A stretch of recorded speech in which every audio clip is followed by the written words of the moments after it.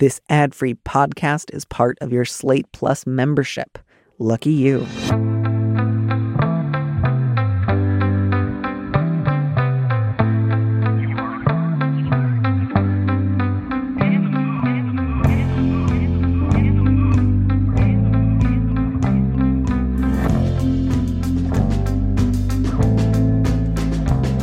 Hello, and welcome back to Big Mood, Little Mood. I am your host, Daniel M. Lavery, and with me in the studio this week is Sasha Geffen, a writer based in Colorado and the author of the book Glitter Up the Dark, How Pop Music Broke the Binary. Sasha, welcome to the show.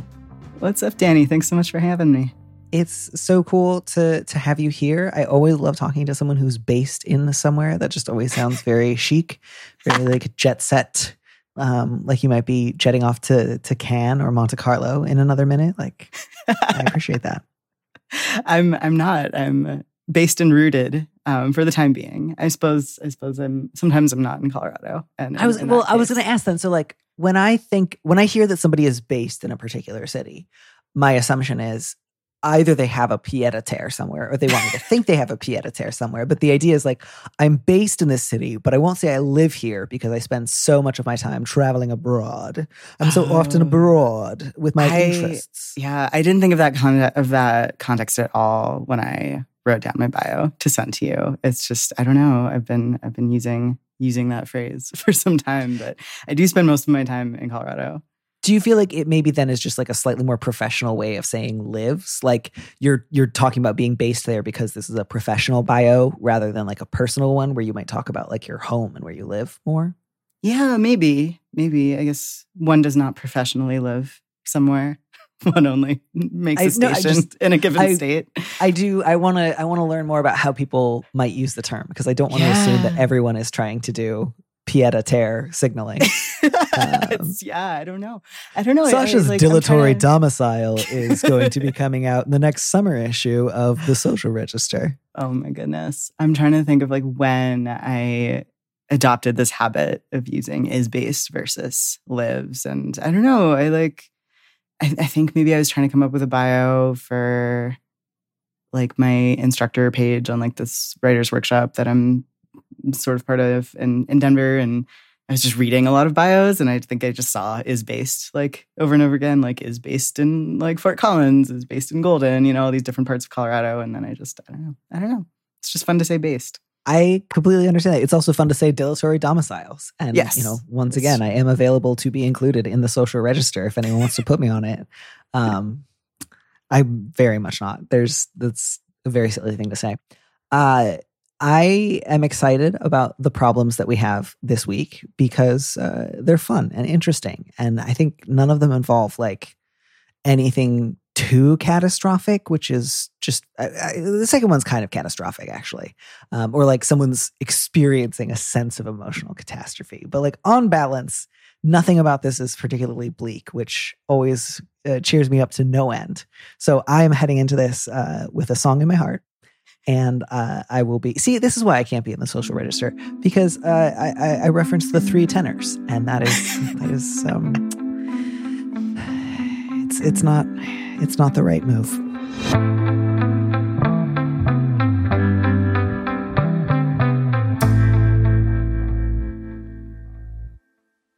Anyways, our first question is about a long-term closet. I know you like a low-stakes problem. Thanks, letter writer. About a decade ago, a new at the time friend, Kenji, came out to me. I'm a straight Asian woman. We met through mutual college friends and formed a close-knit circle, and we're all still in touch to this day. Over time, I noticed that he would really clam up when anyone asked about his dating life. Since our friendship was still new at the time, I didn't want to pry. After he came out to me, he swore me to secrecy within our circle, but said I could tell my then boyfriend / now husband. It's a decade on now, and I've kept my promise, but it makes less and less sense to me, and it feels harder and harder to do. Kenji was out at graduate school, and then with his family, which I know was really tough for him to do. His parents aren't exactly attending Pride, but they're supportive and loving. I live on the East Coast, Kenji and the rest of our circle live on the West Coast, and he doesn't seem to have a lot of friends outside of work. I wish he had a local support network that he could actually be out to. He has said in the past that there's no point in coming out to our friends if he's not seeing anyone seriously. I disagree, but I know I can't force him to do anything he doesn't want to. but keeping this secret has required a lot of effort over the years that I no longer feel is warranted. Whenever my husband and I see Kenji or other members of our friend group, I always have to remind him that Kenji isn't out to them yet. I would love to hear your thoughts on how to talk to Kenji about this.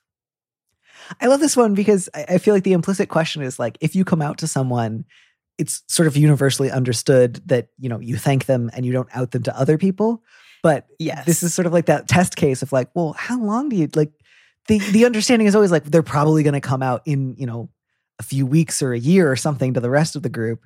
What do you do when it's been a decade and it feels like 10 years and you're the only person in the friend group? Still, it's not like it's a slowly expanding circle. It's like one person, which is kind of like my big question about this letter, I feel like, is like, why just one person? Or why this person? Why this friend? Right? Like, are there behaviors within the friend group that maybe signal to Kenji that it's not the safest place to talk about stuff like this? Like, I don't want to read too much between the lines, you know? But I guess I have two questions, which is just like, why only the letter writer and her husband? Like, I think it's wonderful that Kenji considers them both to be safe people, and entrusts them with this secret. I guess I don't fully grasp why it's effortful to not talk about it, you know, unless there are maybe like moments where there is the presumption of straightness kind of broadly among everyone in the friend group, and like are people kind of like ribbing on Kenji, like with the assumption that he's going to be dating a woman? Like, I don't know. Yeah, I mean, certainly part of me was like, one possible reading was absolutely, unless Kenji has like made up girlfriends for this group of people, if he has over the last decade come out to pretty much everyone else in his life and has, I think, been in relationships of some sort, like my guess would almost be like, it would be kind of surprising if the rest of the friend group didn't mostly know already. And like, it's probably more like an open secret than anything else, but that's not the only reading I could imagine here. I also was curious about that. I didn't necessarily get a sense that the letter writer was like holding back information of like, by the way, they're all super homophobic except for me. Sure. Usually in a letter like this, there's like a throwaway line of like, I know everyone in the group would be comfortable, or maybe there's one person who's kind of a missing stare type. Yeah. So I just wonder, letter writer, has anyone in this group ever given you reason to think that they're a little homophobic? You know, even if that's not the case, sometimes people are just a little weird about coming out for a variety of reasons. And I think especially if somebody is like really anxious about coming out to their family and they feel like they can't exercise a lot of control in that front, they sometimes then can get a little bit more weird about coming out to other groups of people just by way of like the transitive property. Like I can't push back against the weight of my entire family, but I can at least hold like my college friends at arm's length. And so sometimes that happens as well. Yeah, that's a really good point. I definitely don't get the sense that this is like a homophobic group and that it's like, you know, drastically unsafe for Kenji to come out. But I wonder if the letter writer like could maybe like just tune in to the group dynamics with this in mind. Like, are there like kind of light jokes that are happening that maybe make this feel not great? Like just kind of an ambient vibe of like that not really entering the picture. You know, I think like there's a big difference between like explicit homophobia and just like presumptions of heteronormativity or like, you know, slight mockery of anything beyond those norms or whatever. And I don't know. And I think it can be easy to miss if you're not tuning into it. So that might just be like something to try to tune into. And maybe it's not there and maybe it's something else that's going on. Yeah. I can too imagine, especially if the letter writer only sees this like circle of friends once or twice a year and it's always in big group settings, like because she has to travel all the way from the East Coast. I can imagine that it's like sometimes weird. I don't think that's necessarily just like totally invented or misplaced. Like I can imagine it's like weird. Like it's been a decade. I'd love to be able to like, while we're all kind of talking about our lives, ask Kenji if he's seeing anyone and not feel like I've just like committed a faux pas. So I can imagine that it's weird. I guess I would just say, like, letter writer, talk with Kenji. And I think, like, it has been a decade. As long as you don't, like, knock on his door in the middle of the night and say, like, you need to come out to everyone in 6 months or I don't want to talk to you anymore, which it doesn't sound like you're there. So I'm not too worried. And just say, like, hey, you've said before that you don't really want to come out to this group of friends unless you're seeing somebody seriously. And I wanted to, like, check in with you on that. Partly because, it's sometimes strange for me. Not that you should be taking what's cool for me primarily into account, but, like, I just, like, if all things being equal, it's not a big deal to you, maybe take into consideration that we might be able to have slightly more, like, open and free-flowing conversations when I come visit. If you hear that and that just sounds way off to you and you don't want to do it, feel free to ignore it. But I just thought I would let you know, like, and then also, like, on the heels of that, is there something that I could do that would be helpful to you with this group? Like, is there something I'm missing? Like, do you feel like the group is maybe more homophobic than I've been aware of? Is there, like, one person in particular whose response you're worried about? Is there anything that I could do to smooth a path for you towards coming out to them? And then, if you think about it and the answer is no, like, just no, I'll respect that. It's your call. You get to decide to do it whenever you want for your own reasons. I just thought I would make my thoughts known because, like, it has been a decade. I think you're allowed to say I have a slight preference without worrying that you're, like, pushing him out of the closet or, like, giving him undue pressure. Does that strike you as reason? Like, do you hear that and think, like, I actually think no straight person should ever say you should think about coming out because it would make things a little easier for me? No, I think it's more like if you approach it with that kind of stance of, like, thank you for your trust. Like, I'm glad that I've been able to be there for you and, like, know this about you. Like, how can I support you? Being your fullest self, whatever that means for you in this friend group, whether that is continuing to keep the secret or whether it is helping in whatever way as the secret becomes less of a secret. Like, I think that is reasonable for sure. Yeah. And then, hopefully that moves the needle a little, or at least gives you some more insight into how Kenji is doing. Maybe he'll share something that you weren't aware of, or maybe he'll say there's actually kind of something else that's been going on, or, maybe you'll get a chance to, like, feel a little closer to Kenji, if only because you've now shared with him a little bit about why this has sometimes been challenging for you. And again, like, based on this letter, I'm not worried you're going to say, like, I've been carrying a cross around for a decade. Like, this is killing me. Like, you seem to have a pretty appropriate sense of scale here. So I'm not worried that you're going to, like, put a guilt trip on him. But I also think, like, he's a good friend. You've been doing this for a decade. It is not inappropriate for you to bring up the possibility. But if he's just like, nope, I really don't want to do it. If he hears you out and he just is totally committed to the same course of action, even if you think it's, like, really dumb, I think stay the course. And, like, again, I can both appreciate ways that might feel kind of strange with people you've known for a decade. But I just also think, like, while I don't think you need to, like, wake up your husband the night before your annual trip and say, like, now we got to go through every possible scenario again. So, like, you never, ever slip up. Through the script. Like, you don't have to go to heroic measures here, but also, like, if it's just once a year, you're like, hey, husband, Kenji's not out yet, so don't ask him about boyfriends. Keep doing that. Or tell your husband to just remember it for next year. I don't want to be like, and women have to remind their husbands how to keep the peace because that's their job. Like, you could also just be like, guess what, husband? Like, I'm giving you this information for the last time and it is now yours to remember. Especially, I think, because that can strike a kind of useful balance between absolutely not going out of your way to out someone who doesn't want to be outed, but also not taking responsibility to its, like, irrational extreme where you're like, I now have to make sure that my husband never accidentally slips up. Like, that's actually not your job. That, to me, does not fall under the category of, like, honoring a trust someone has confided in you. Like, you've told your husband multiple times, don't forget this. I hope he doesn't forget this. I think odds are great that your husband will be able to remember. And if he does at some point forget and slip up, let your grown man husband deal with covering his ass, fixing the situation, possibly dealing with Kenji getting cross with him.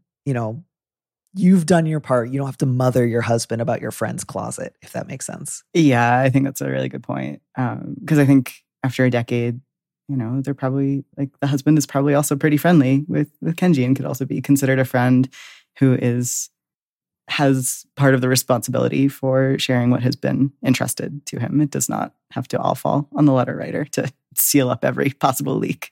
Yeah, it is like kind of funny though. I do occasionally hear from somebody who's like, I'm in a weird position. I'm straight, but I really feel like my friend could be being gay better. And like oftentimes that person is like very thoughtful and kind and is like, I don't like feeling this way. I don't want to micromanage anyone else's gayness, but like, I feel like they're maybe making it a little harder for themselves than they have to. And like, I feel for you, letter writer. I think you have good intentions. You seem kind. You seem caring. You know, you're clearly curious about whether or not Kenji feels lonely or isolated. And again, without trying to force the question of what he's going to do next, if part of what you just want is to say to Kenji, I really love you. Every once in a while, I worry that you don't have like close friends. And I don't know if I'm being super presumptuous or just projecting onto you, but you know, how are you? Do you feel lonely and isolated? Do you have maybe close friends I don't know about? Like, you know, not like give me their names, tell me, but like if you're just curious about a friend who you think maybe seems lonely, I think a lot of times people won't say anything, maybe because they don't know exactly what to say or they don't want to seem rude. And I'm not worried about you being rude. You sound thoughtful. I think maybe just saying something might actually be really meaningful. And maybe Kenji will be like, no, I'm good. You've misunderstood the situation and that would be fine too. But maybe he'll say, thank you for noticing or thank you for asking. Mostly I'm okay, but this is a little hard for me. Like the fundamental desire here, which is like to be a little bit more honest with Kenji about how you're feeling about your relationship and to express some, you know, moderate concern about whether or not he's like doing as well as he could be and asking if you can help. Those are all achievable and like laudable goals for a friend. So I hope that goes well. I hope he does come out to your friends. I don't want to give any rulings of like, if someone's in the closet for 20 years, you're definitely allowed to like accidentally on purpose out them in front of your friends. But I will continue to give the question some real thought. I feel like the question is not like, why haven't you come out yet? It's like, do you have the support you need? Are you good? Are you good? What can I do to help? Yeah. Like yeah. And maybe like even curiosity, like you say his parents seem loving and supportive, although they're not attending Pride.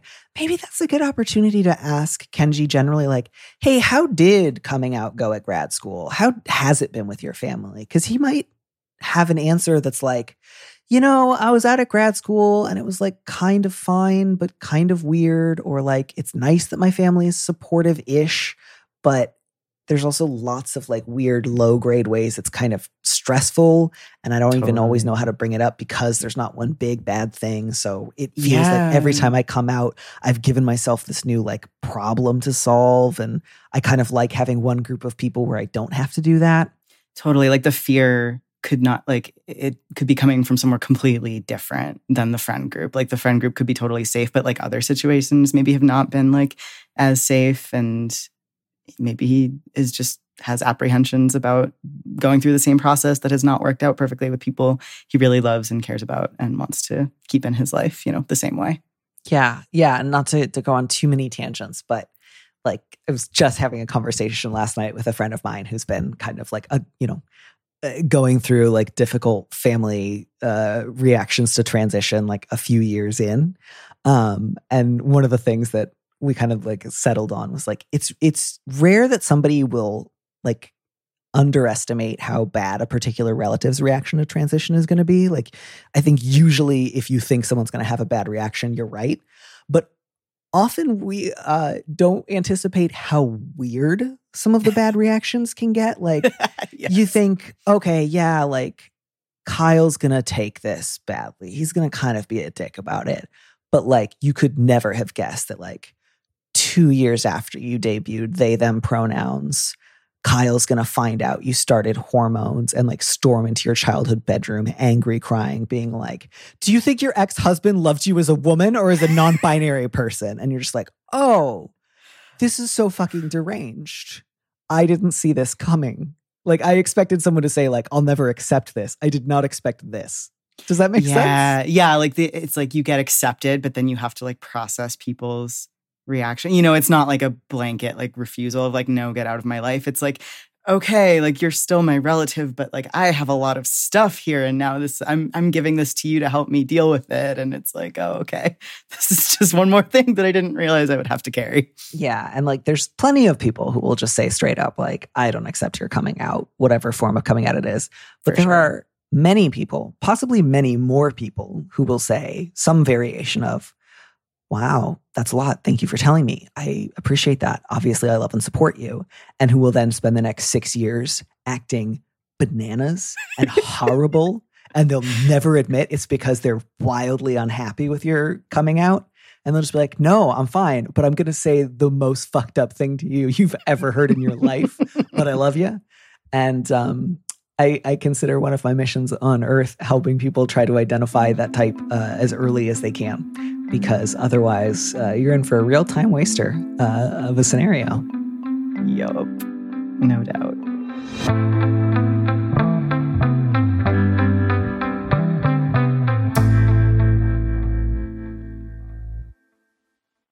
Anyways, moving on. Would you mind reading our second letter?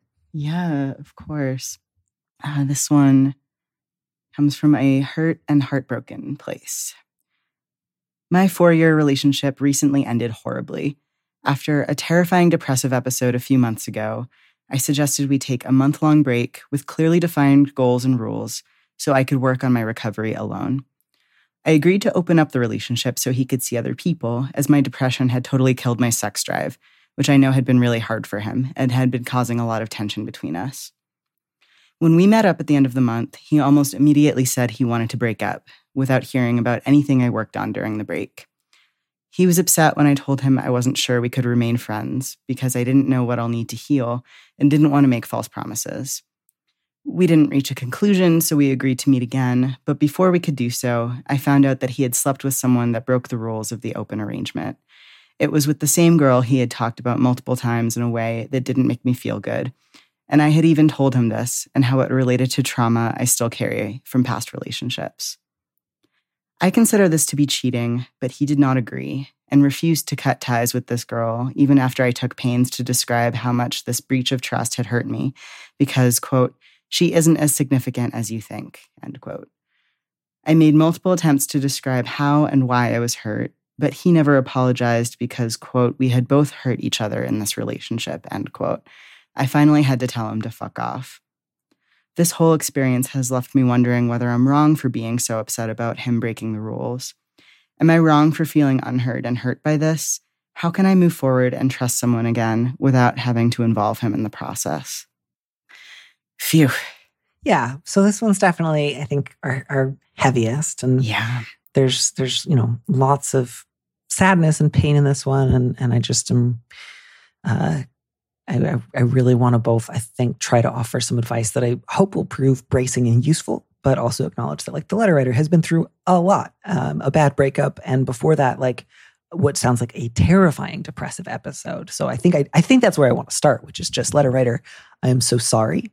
I hope that you have been able to get whatever kind of like medical and therapeutic treatment is useful to you, as well as hopefully a lot of support from friends and other important people in your life besides your ex. And I just want that for you, I think, first and foremost.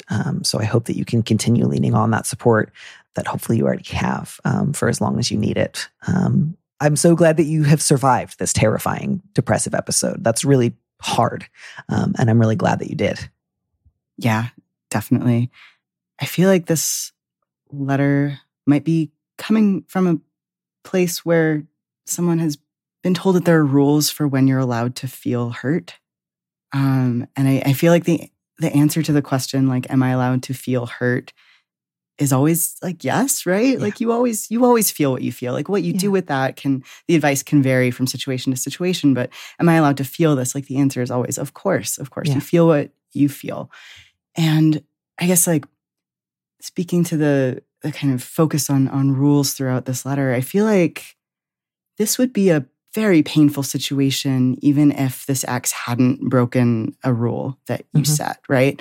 Like, even if it's just you're coming out of a month-long break, you're coming out of a really terrifying depression, your current partner says that they're done, and you find out that, he starts dating someone right after that, like that alone is like incredibly painful and, cause for a lot of hurt, feelings of betrayal, feelings of abandonment. I feel like that's all incredibly real, even if you don't take into consideration the fact that there was an open relationship arrangement, and that he, went against the rules for that, kind of betrayed that trust, started doing his own thing without really checking in.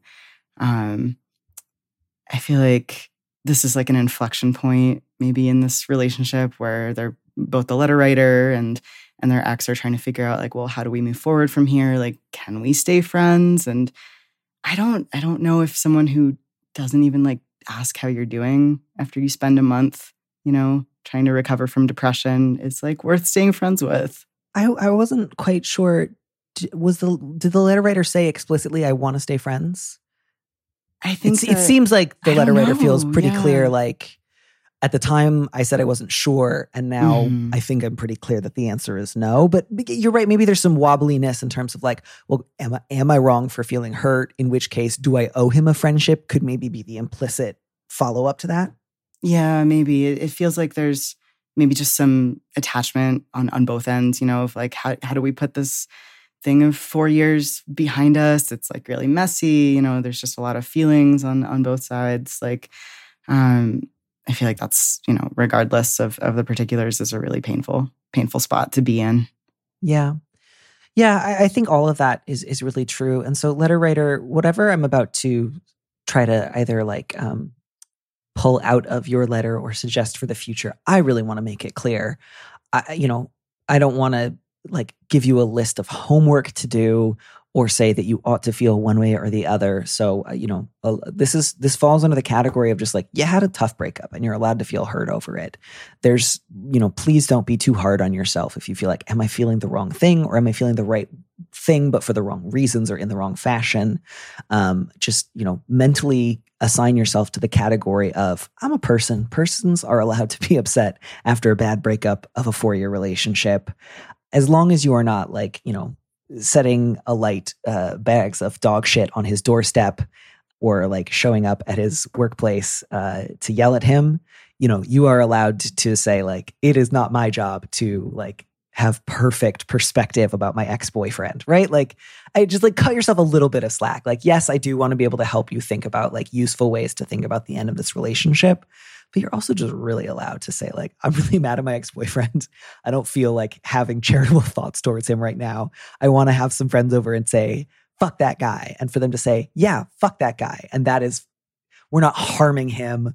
We're not like cutting him off from community. We're not, unfairly demonizing a human being. Like we're engaging in like okay post-breakup rituals. Yeah, totally. Like there's going to be a lot of grief and like whatever you need to do to process that or to come to a place where it feels like you're on a little bit more solid ground. I think that is totally real.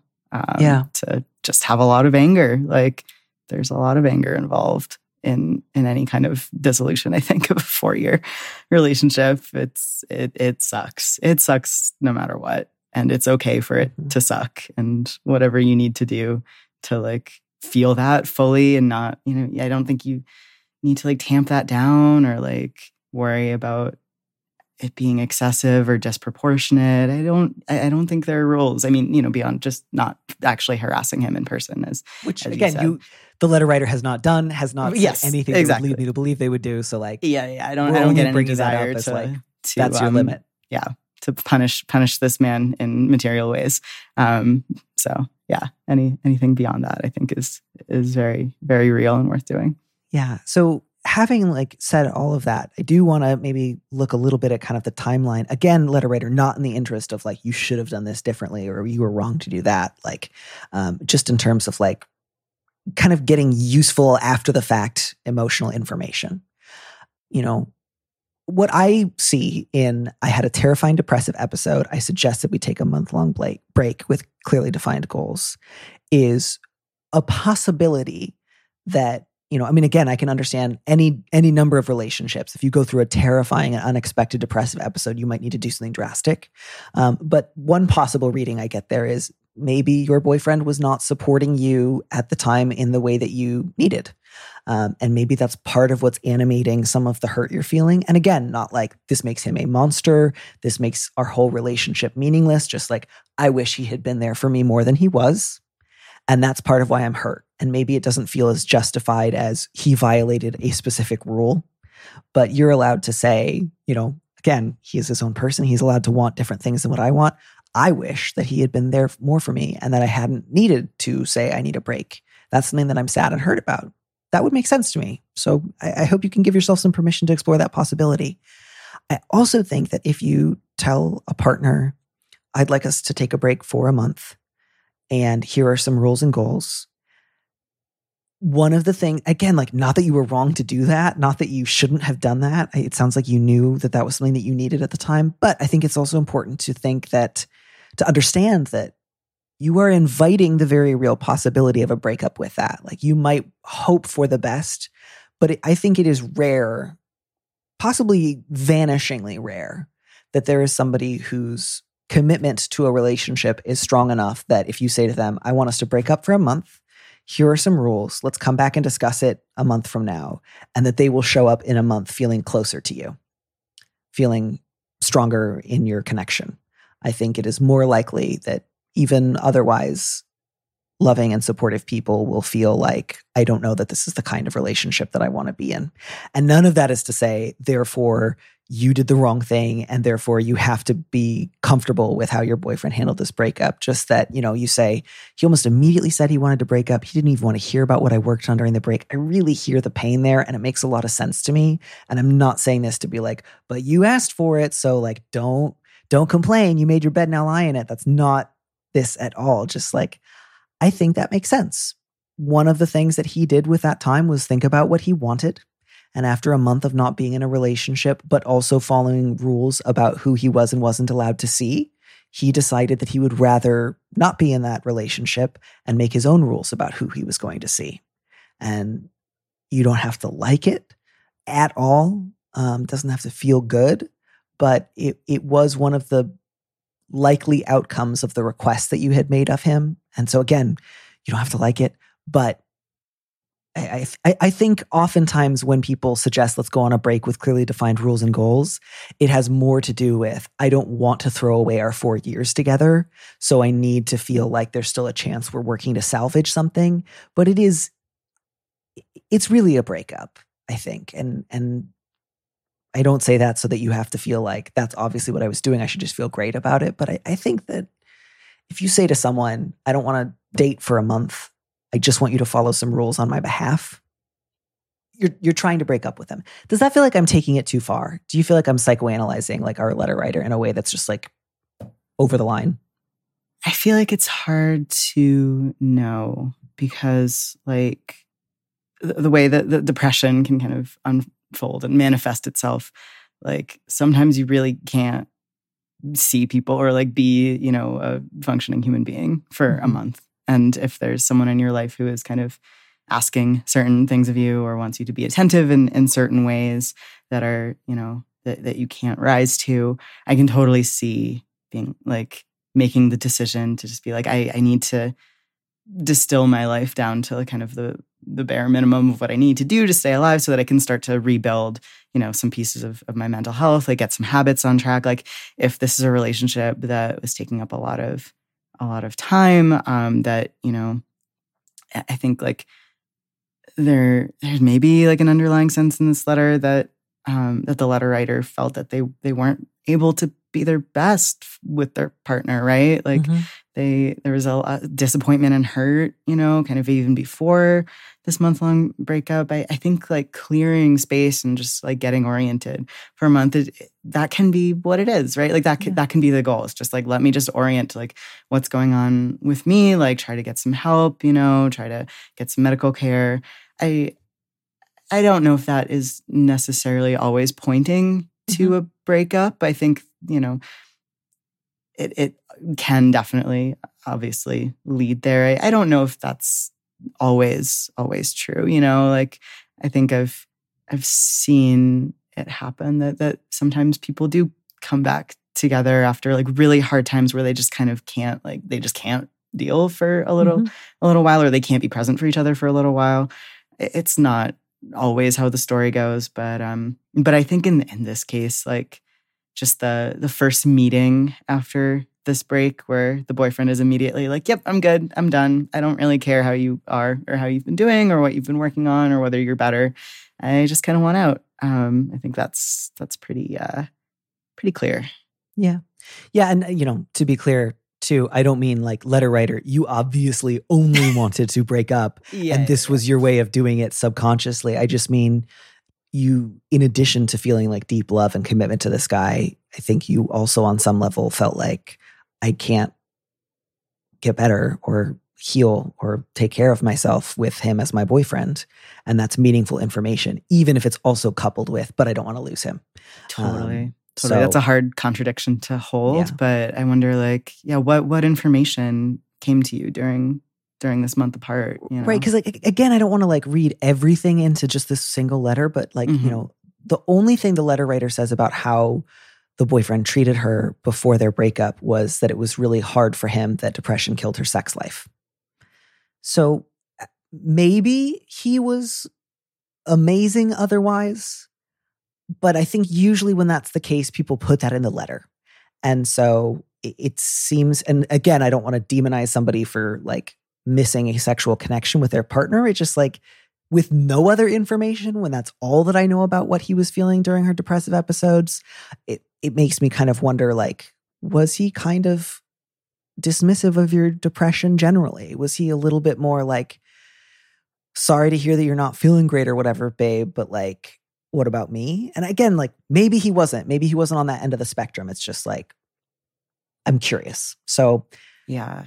And maybe one more thing to offer is just that mental health is not really in a vacuum. It's not just psychology in general is a social experience, right? You feel certain ways often, but not always, but often because of who you're in relationship with and what your, social bonds are like. I guess maybe just speaking from my own experience, some of my worst depressions came when I was in real bad relationships. And that was part of it, and I'm not saying that that's what this is because we don't have that information, but just there's a few clues that suggest it might be, right? It's not a guaranteed, possibility, but maybe. Yeah. I think, and just maybe more broadly speaking, your social field has some impact on how you're doing. Generally, that's kind of just, I think, generally true for human beings. Yeah. Yeah. So, I want to move away from that because I feel like I don't want to hammer on this point that might make the letter writer feel solely responsible for the pain that she's feeling. So, Totally. Letter writer, you say that your ex got upset when you said you weren't sure you could promise that you would stay friends. I'm really sorry that he did that. I get maybe nobody's at their best during an actual breakup conversation, but that was fucked up. He should have said, that makes me sad, but I understand and take all the time you need. If you ever change your mind, please let me know. And in the meantime, I'll respect your space. Or, some variation of that sounds like something a human and not a therapy robot would say. That was a fucked up response. And I'm really sorry that he said that to you. And that was, in fact, an incredibly appropriate, sensible, bracing, healthy thing for you to have said, which was, I can't make you any promise. We're breaking up right now. I don't know whether or not I will, this is just now happening. I cannot commit to an immediate friendship when we are in the throes of breaking up badly. You are 1,000,000% in the right there. And again, just if I were to guess, I would say one of the things that maybe felt sad is you were I'm taking this time to work on myself and hoping that if my partner will just do these couple of specific things that we'll be able to come back together. And instead he didn't. And that's painful. Of course that's painful. That makes sense to me. And I, again, feel free to dismiss it if you look back over your own recent history and feel like this doesn't line up. But maybe part of what you wanted in that sort of testing period was can I trust you? Will you do the things that we agree upon? Even if you don't know that he likes them, just if he says he's going to do something, can you trust that? So, I don't think that there's any reason to try to continue to hash out with your now ex whether or not you both consider this cheating. I think one of the most helpful, freeing things I've ever heard about the idea of breakups is you often break up when you can no longer agree on a story of your time together. And so, it's not about either he formally, officially cheated in a universally recognizable way and is therefore a bad guy you're allowed to be mad at, or he can get off on a technicality and you have to forfeit your anger and hurt. That's just not how it works. So, you just get to be hurt and sad about that. And you get to, you have my full permission to say he cheated on me. You're allowed to use that. If you worry that it's not bad enough cheating and that you have to be happy, that's just not how it works. He did something that hurt you. He didn't tell you the truth. Whether or not he thought that what you were asking was reasonable, it was kind of incumbent upon him when you made the suggestion. If he was like, this sounds unreasonable and I can't meet these criteria, he probably should have said something then. So, be hurt. Don't waste time trying to get him to agree. Yes, I did cheat. Yes, it was wrong. Yes, you should win and I should lose in this argument, because I just think that way lies madness. But by all means, call it what you would like and feel the feelings that you feel. That is reasonable. Definitely. Yeah. And then, beyond that, this well, I think, is not going to draw water. And I think that's my sort of last thought, which is I really wish that I could get him to understand how much he has hurt me. That would be meaningful to me. And that hasn't been what you've been able to get from him in the last few conversations. So with all the love and compassion in the world, I would say, stop trying to draw water from this well. It is dry. You could go back to him with the most eloquent descriptions of what you have been going through these last few months, the most, reasonable, sensible arguments that you can possibly come up with. And your ex-boyfriend is not, I think, ever going to say, when you put it like that, you're right and I was wrong and I'm sorry. And here's everything that you need from me in order to feel good about how we ended this relationship. Maybe someday you two will be able to have a kind of poignant, respectful conversation of wow, that was a really rough breakup 10 years ago. I'm really sorry that I hurt you and wasn't there for you. I'm glad you're well. Have a good life. You can't count on that. I wouldn't count on that. And I definitely don't think you're going to be friends in a meaningful way. And that I think the best thing that you can do for yourself right now is not talk to him for a good long time. My only last thought is, how do I move forward and trust someone again without having to involve him in the process? Do you have a strong sense of what the letter writer meant by that question? I have a guess, but I'm not quite sure if I'm right. My sense is that it kind of has to do with what you were just talking about, was with how can I trust again or move on if I can't tie a neat bow on this, and say come to an agreement between the two of us that he cheated and it was wrong and I'm right to feel the way I'm feeling. I guess given that interpretation, my response would just to be you don't need his permission. You don't need his okay to feel what you're feeling. It doesn't have to be tied up. It's you don't need him to confirm that it's as bad as it is, because it's as bad as it feels. However it feels for you right now, that's how bad it is. And that's real. And he does not need to weigh in on how real it is. It's real because of how you're feeling. Yeah. My only sort of note of possible concern had been that the letter writer was suggesting, if I date somebody else in the future, how do I trust them while also carrying around hurt and frustration and a sense of betrayal from the end of my last relationship. And if that's the case, I would really strongly encourage the letter writer to take ownership of that one, because I think one of the worst things that this would be my one thing where I would strongly encourage you to avoid something, is if you get into a relationship with someone else in the future and try to make them feel at all responsible for how your last relationship went or ended, that is a recipe for hurting somebody else. And I don't want to caution you against that. Hey, I know you're sad and suffering and somebody's just hurt you, but you need to think of yourself as potentially hurting somebody in the future when you have done nothing of the kind. Just that whatever it looks like for you to work through these feelings of betrayal, resentment, hurt, etc., do that, pursue that fully. It doesn't mean you have to be perfectly healed before you go on a date with somebody else. But if you catch yourself going on a date at some point in the future and feeling a sense of well, this guy's got a long road ahead of him because he has to make up for my last bad boyfriend, don't go on a second date with that person. Check in with your therapist, check in with your friends, check in with your journal, do what you need to do. But whoever you date in the future is not this guy. and has no responsibility for making up for what this guy did. And I think that that is like my strongest word of advice here is like, make sure that you can see anyone else you date in the future as having nothing to do with this man.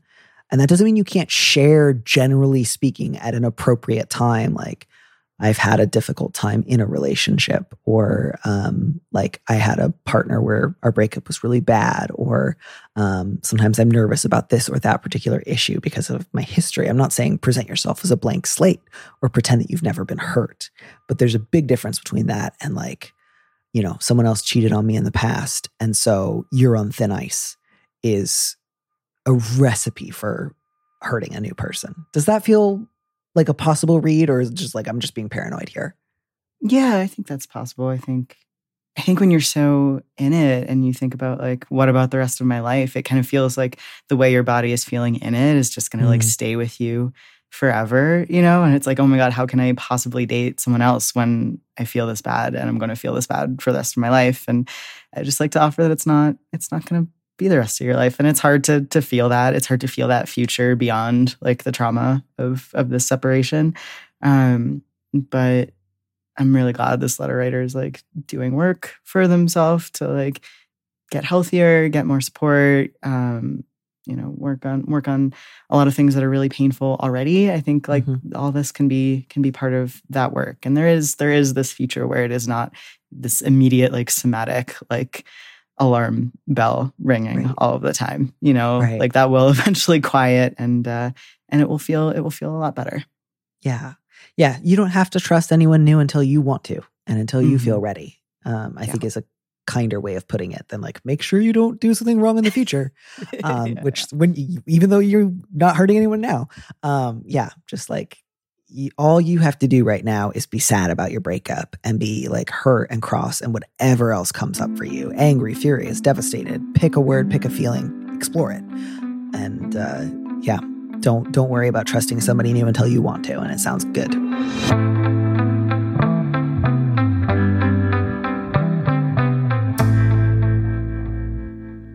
Thank you so much for helping me out today. Thanks so much for having me on. It's been a treat. It's been a delight and a half. And I hope that I can get you back on the show sometime soon, and that either someday I see you basing around in Colorado, or you see me basing around wherever it is that I'm based out of. Hopefully we can base together. We can base together. And with that, thanks for listening. Goodbye.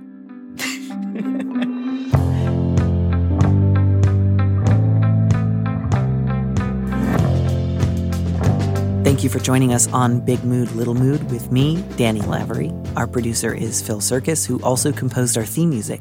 Don't miss an episode of the show. Head to slate.com/mood to sign up to subscribe, or hit the subscribe button on whatever platform you're using right now. Thanks. Also, if you can, please leave us a review on Apple Podcasts. We'd love to know what you think. If you want more Big Mood, Little Mood, you should join Slate Plus, Slate's membership program. Members get an extra episode of Big Mood, Little Mood every Friday, and you'll get to hear more advice and conversations with a guest. And as a Slate Plus member, you'll also be supporting the show. Go to slate.com/mood plus to sign up. It's just $1 for your first month. If you'd like me to read your letter on the show, maybe you need a little advice, maybe some big advice, head to slate.com/mood to find our Big Mood, Little Mood listener question form, or find a link in the description on the platform you're using right now. Thanks for listening.